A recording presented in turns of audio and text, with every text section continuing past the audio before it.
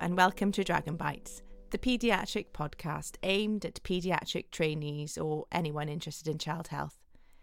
I'm Stacey Harris, one of the founders of Dragon Bites and a paediatric trainee here in Wales. This week we have another revision podcast. It's from Dr. Graham Shortland, a paediatric metabolic disease consultant, and Dr. Asim Javed, the other founder of Dragon Bites. They discuss together metabolic disease and intellectual disability. Let's get started. Welcome again, everyone. I'm Asim Javed, one of the presenters of Dragon Bites podcast. And yet again, I'm joined by the absolutely fantastic Dr. Graham Shortland, who's going to be giving us some more teaching on inherited metabolic diseases. So I think the plan for today, Dr. Shortland, was to discuss intellectual disability. Yes, I think that this is perhaps a problem that faces many trainees, faces many consultants, faces us all in terms of children who present with intellectual disability and what is the nature of the investigation that we should be doing. And like the other presentations that I've given, this is really giving you food for thought. There are a huge range of disorders that we may need to consider, but this will give you food for thought around patients presenting with intellectual disability. So just getting into it, I mean, are there any specific points or highlights that we need to consider quite early when we're thinking of patients presenting with intellectual disabilities? I think it's really important that, and again, none of us will get this right all of the time, but clearly we are not going to be investigating every child we see with some degree of developmental delay. And we'll talk about some indicators later on in the podcast. But that clearly, I think, with isolated speech delay, I think that in children with mild or moderate isolated psychomotor delay, that one has to consider carefully whether you would launch into investigation for those patients. Certainly, I think that red flags where one would look very hard in terms of widening the investigation net would be in those patients that have static developmental delay, those that have severe developmental delay, and the one that really stands out is the patient that has developmental regression. That perhaps the example par excellence of developmental regression is the presentation of the patient with Sanfilippo syndrome. And that's an autosomal recessive condition, so that may not have presented in the family before. Sadly, we don't have treatment for that disorder, but in terms of giving the family advice around future children, it is important to make that diagnosis. And these children may appear normal in the first few years. They then present as very hyperactive children. They may have significant diarrhea and disturbance of their bowel habit, and they gradually lose skills. Particular of note, they may have acquired speech skills, which they then begin to lose. And this group of patients, whilst they, I think, contrary to the textbooks, they do actually have some symptoms they do have signs of coarsening of features that may not be that marked. So it may not be noted, and so in those patients, static development or developmental regression, particularly with speech, is going to be the marker that says we really need to investigate this patient fully. Yeah, I know this is a brief aside, but Sanfilippo, I can recall that from my examination, but for the life of me, I can't remember what actually has gone wrong from a metabolic perspective. So Sanfilippo is a mucopolysaccharidosis. It is one of the lysosomal disorders. It's a mucopolysaccharidosis, a storage disorder. It's MPS type 3, and I think that in terms of the important thing is the analysis of the urinary GAGs, the glycosaminoglycans, to seek that urgently. Again, if you've got a high clinical suspicion, you need to further discuss that with the lab, because sometimes in that type of mucopolysaccharidosis, and also perhaps in some other types, you don't always see an abnormality, and you may need to go on and do further enzyme studies. But certainly, the urgent test would be to do a glycosaminoglycans, because these patients, sadly, there is no treatment for them, and they may then die in their teens or early 20s. But once again, the important thing for the family will to be informed of the diagnosis, so they have the ability to decide whether they want future family, and we can offer advice during a future pregnancy. Sure. Thank you for clearing that up, just for my own sake. Yeah. So I was thinking back over what you said. I know we've mentioned a few red flags here, but thinking about the fact that particularly in community paediatrics, intellectual disability is probably very common, as is a degree of developmental delay. So, I mean, in this sort of realm, where do we draw the line between those we investigate and those we don't?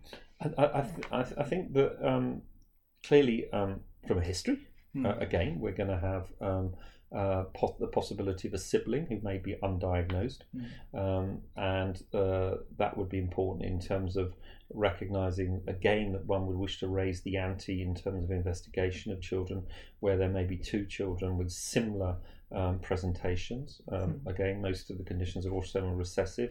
Some of the mucopolysaccharidoses are not, but again, I think where there's a strong family history of a similar problem, I think that, as I already hinted at, isolated developmental delay is unlikely to result in a positive investigation for other causes.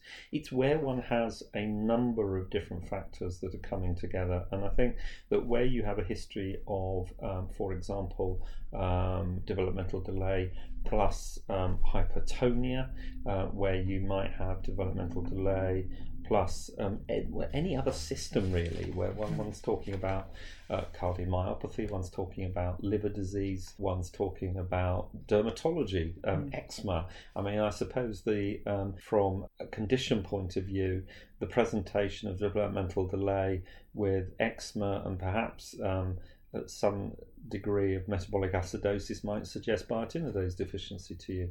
And biotinidase deficiency is one that we don't want to miss. This can present during the neonatal period, and that I think that a simple blood test, and then this is probably one of the most satisfying conditions to treat.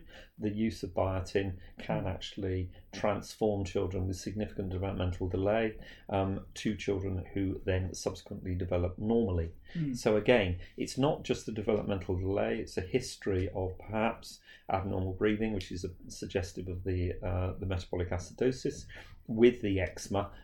It is the key to the underlying diagnosis of the developmental problems or the intellectual disability. Another question, yet again, my own curiosity jumping in. So with the example of biotinidase, if you can treat it, do these children then get a degree of developmental catch-up, or is the damage that's been done always present? We have seen a number of children where we have seen significant catch up with developmental delay. You're right that in a number of the conditions we see where we may be able to institute treatment, that we are actually trying to hold the disease. But certainly biotinidase deficiency, that's why it's so satisfying. The use of biotin can result in children with significant developmental delay then developing normally, and we've had a number of cases where that has been the case, hence the need to consider that as a diagnosis. Oh, brilliant, thank you. So we discussed a few elements from the history there that are key. Was there anything else from the history that would help?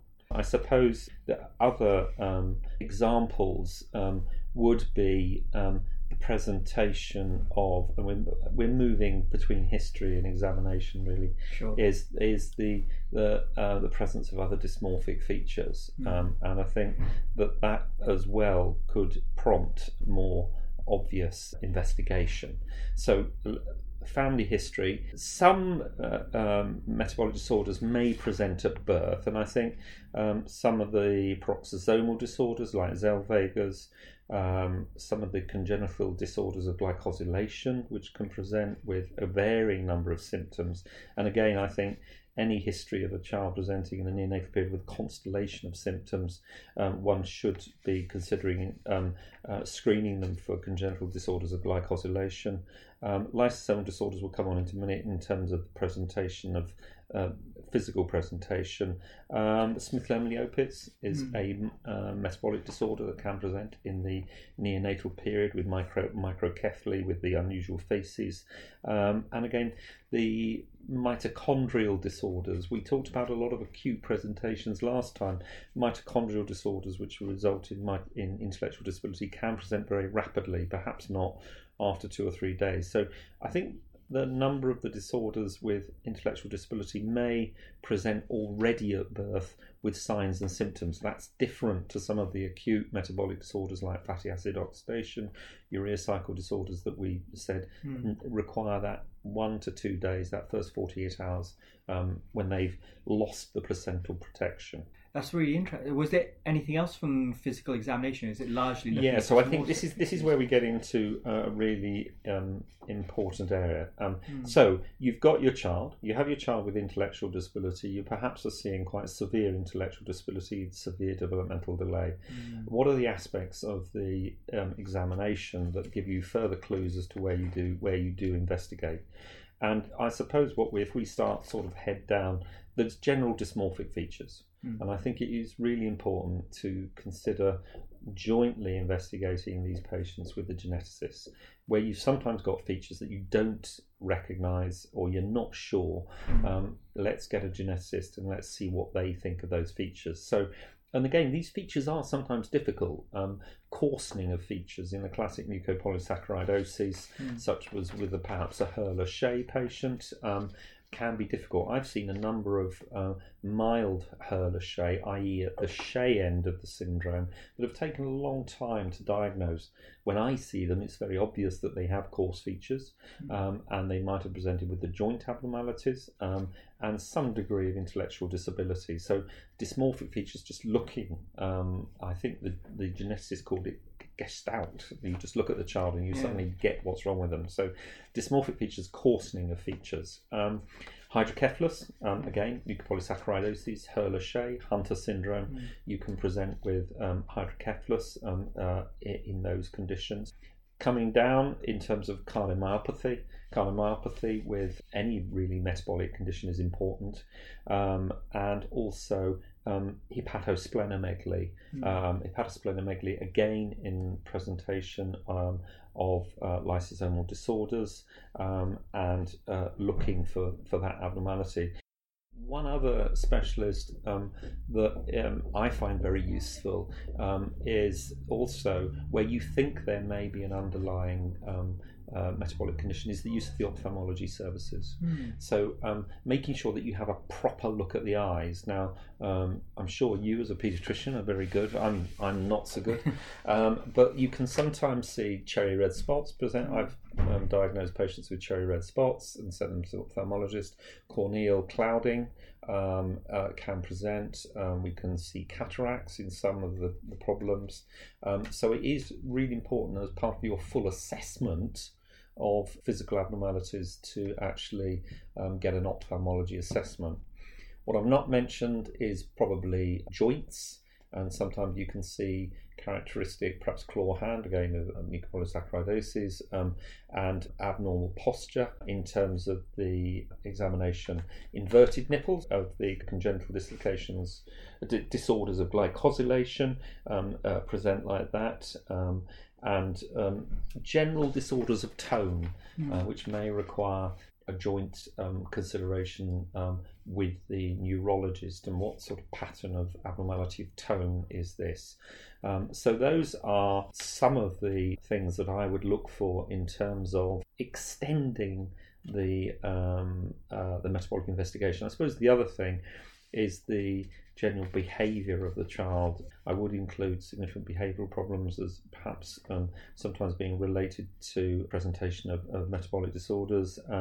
I think that once again, these can present in so many different ways. But that's a starter for 10 in terms of the sort of investigations, the sort of reasons that one would then go on and do further investigations. That's really helpful. Thank you. I was just thinking briefly about what you mentioned about the sort of like Gestalt thinking around a lot of these things, because certainly for our junior colleagues, the very subtle end of dysmorphic features are often difficult to pick up. So I suppose there's a point for the juniors to get someone more experienced to review your patients if you are thinking along these lines, and perhaps to have a low threshold to get a senior opinion if you're thinking someone has subtle signs of dysmorphic features. I think so, and we all know, don't we, as trainees, explaining that they're doing that initial disclosure. I mean, the one par excellence is the initial disclosure to a parent that their child might have Down syndrome. Yeah. We're being a bit more subtle now, using those terminologies. Well, yeah, does he look like his parents? And there are various different ways to do this, which I'm afraid you just have to learn by watching other people that are good at doing it. But there is something around senior colleagues. For example, Angelman syndrome. A number of us have seen that, and we know what that looks like. Senior colleagues looking, as well as our genetic colleagues looking. And as I say, I think sometimes the other thing is the ophthalmologist. The one I potentially missed there was the severe short-sightedness with developmental delay, and the abnormal, in terms of their size and their height, and with homocystinuria. We would hope not to see that as much now, because we've started in the last few years to screen for homocystinuria, but there'd probably be a lot of unscreened children out there. Well, not a lot, but a number of patients out there with homocystinuria. And certainly, again, the reason for looking at the eyes is that if you see a child with severe myopia, think about screening them for homocystinuria with their plasma amino acids and sometimes urine amino acids, although I must admit that urine amino acids are not used as much as we previously did. So while we're on the subject of testing, during our last podcast we did a lot of discussion around what tests we need to do for the acutely unwell child. Yep. Are there any tests we should be considering in a child who's otherwise well, but we might be thinking about an underlying metabolic condition alongside all of those that we've discussed previously? So I think that we come back to, so we've got a child, we have our child with intellectual disability, we have our child who perhaps has some mild dysmorphic features, and you think has slight coarsening of features, but you're not sure. Don't forget the consideration again of other general metabolic conditions. I mean, delayed development and thyroid function. Every child should have their thyroid function as part of neonatal screening. However, there are other causes that may not be picked up by screening, and also children that come in from other countries. So you don't want to miss hypothyroidism with developmental delay. So make sure that's done. I think also we can consider a number of these disorders are going to be underlying genetic disorders, and we know that we're doing DNA array testing, Fragile X testing, and I think I did touch upon in the last podcast the use of the whole genome sequencing. We are moving into a new era which juniors such as yourself and other more junior colleagues, in 10 years' time, then you will be using whole genome sequencing in a whole range of situations, including intellectual disability and including the sick presenting child in PICU, and also the sick presenting neonate. And whole genome sequencing is likely to be the way forward to more rapidly diagnose rare disorders. That is not to say that we should use other metabolic biochemical testing to actually get to the bottom of these disorders. So creatinine kinase, I think, is an important one in terms of looking, have we got muscle involvement? And is that muscle involvement part of mitochondrial disorder? The lactate, plasma lactate, is very crude for the diagnosis of mitochondrial disorders, but nevertheless a significantly raised lactate with a CK would be important with intellectual disability, perhaps in terms of diagnosis of a mitochondrial disorder. I think that you will have done the routine biochemistry in terms of renal function, liver function, and also your bone function. I think that's important, just to look for any indicators there. But what you're then doing is moving on really in terms of more specific metabolic testing. And I think that it would be important to certainly urinary glycosaminoglycans for underlying MPS and stroke lysosomal disorders. They will usually also do the urinary oligosaccharides, again for those underlying disorders. I think urine organic acids are important. We picked up a number of milder methylmalonic acidemia patients and others through urine organic acids. Generally, the laboratory here doesn't favour using urine amino acids, and are very confident if we make sure we use plasma amino acids. We had recently, a little while ago, a patient with developmental delay, but again, the clue was it wasn't just isolated developmental delay, it was significant gait disturbance and other abnormalities in neurological tone. And that child was picked up on plasma amino acids, which I think are important to do, as having an arginase deficiency, which is very rare. And we also then screened the other sibling, and unfortunately the other sibling also had it. So plasma amino acids are important. I think plasma acyl carnitines are important in terms of, again, underlying diagnosis, and that would help with, again, MMA and some other disorders. Glutaric aciduria type 1 sometimes can present with the urine organic acids. That probably is another presentation that increasingly trainees are going to come across, and that's the child with macrocephaly and the child who may have had evidence of frontal lobe intercerebral bleeds, and the increasing awareness, certainly in children with undergoing safeguarding procedures, of the fact that glutaric aciduria type 1 can present without abnormalities. You can get non-excretors without abnormalities in the urine organic acids or abnormalities within acyl carnitines. So we have had a number of patients that, just to be absolutely sure, where we have had to perform skin biopsy and look at the enzymology to exclude glutaric aciduria type 1, because that can be confused with frontal lobe bleeding, development of macrocephaly, and clearly the child who may have actually had physical abuse as opposed to having an underlying metabolic disorder. Some protocols mention lead as a cause for intellectual disability, but I don't think in Cardiff we've got much lead around. But I think if you're in North England or Scotland or something like that, you may also find lead present. Very long chain fatty acids also would be important, and I think that's not an unreasonable first screen, again depending upon what the physical abnormalities are that you find in discussion with your neurologist, your geneticist, and your specialist metabolic clinician. One last thing, I think in terms of where we get to, is it's rather like it's the same scenario in this group of patients as the patient who sadly doesn't make it in the acute phase. There are going to be patients where I think that we still don't make a diagnosis, and I think for me, in terms of deciding how much further, because any doctor, however clever or however daft they are, can always do another test. Will that test in all probability result in a positive result? And we as paediatricians are acutely aware of the fact that doing a blood test is a difficult thing for a child. If we need to do it, we need to do it. But I think that's important. And I suppose the other thing would be, the one I didn't mention was the use of MRI and MRI spectroscopy. I think that's important, and sometimes EEG can give us important abnormalities. So other ways of screening children through neuroimaging are very important. But so there may be times, however, when we don't make the diagnosis, and I think then that means that you take all reasonable steps with your neurologist and your geneticist and your metabolic doctor.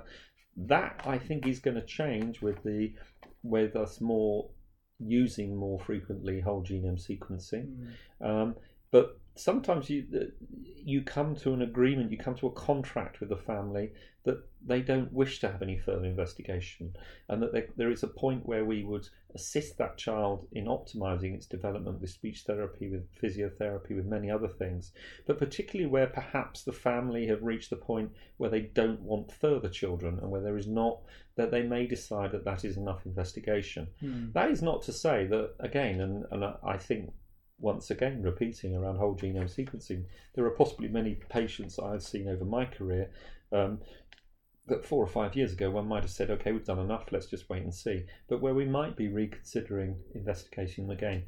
That is not to say that whole genome sequencing does not come with its own problems, and many of your juniors will already be aware of patients who have reports where sometimes the mutation is of unknown significance. And I've had patients very recently with peroxisomal disorders where there is an unknown mutation, and the question is that this child is only mildly affected.